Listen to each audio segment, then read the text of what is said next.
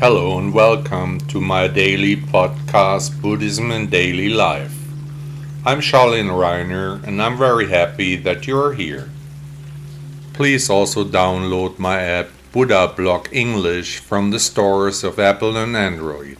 Thank you so much. Self-Love Part 2. In the last podcast, you listened to the first episode of Self-Love. Today, the topic continues.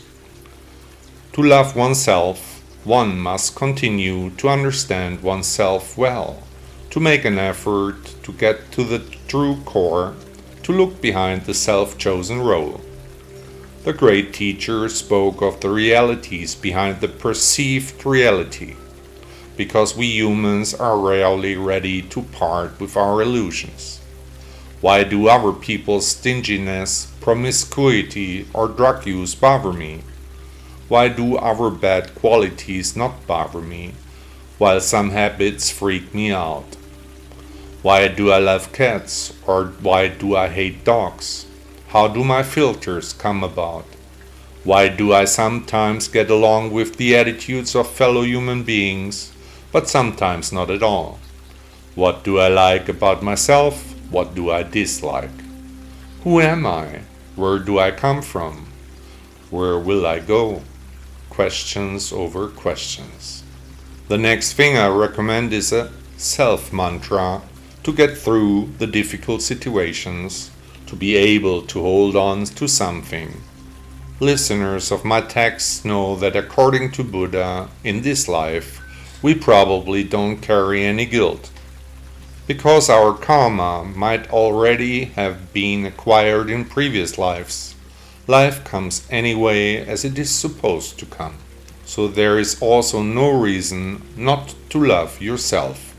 So say the following sentence to yourself in exceptional situations. I am good just the way I am.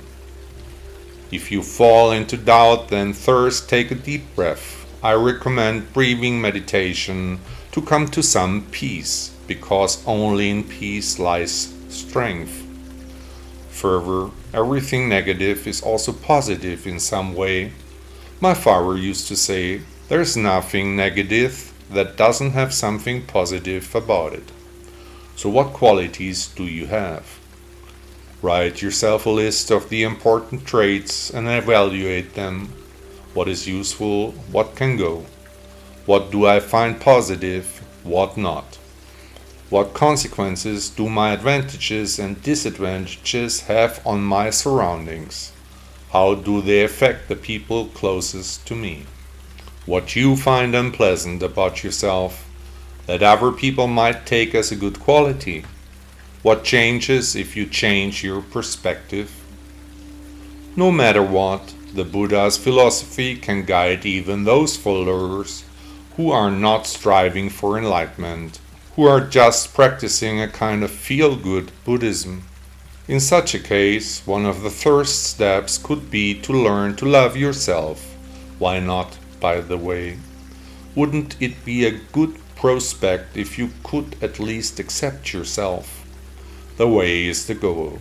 Buddha once said, what is impermanent is not worthy of love, is not worthy of joy, is not worthy of inclination. Did you enjoy the podcast? Thank you for listening to Buddha Blog. Did you notice that there are no ads running here, that you are not annoyed with consumer messages? Would you like to thank the author of this blog for his work with a donation? Support me. Contribute to the extensive costs of this publication. Your support can help to continue the important work we are doing for Buddhism.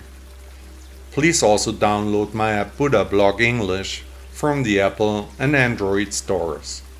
1000 thanks.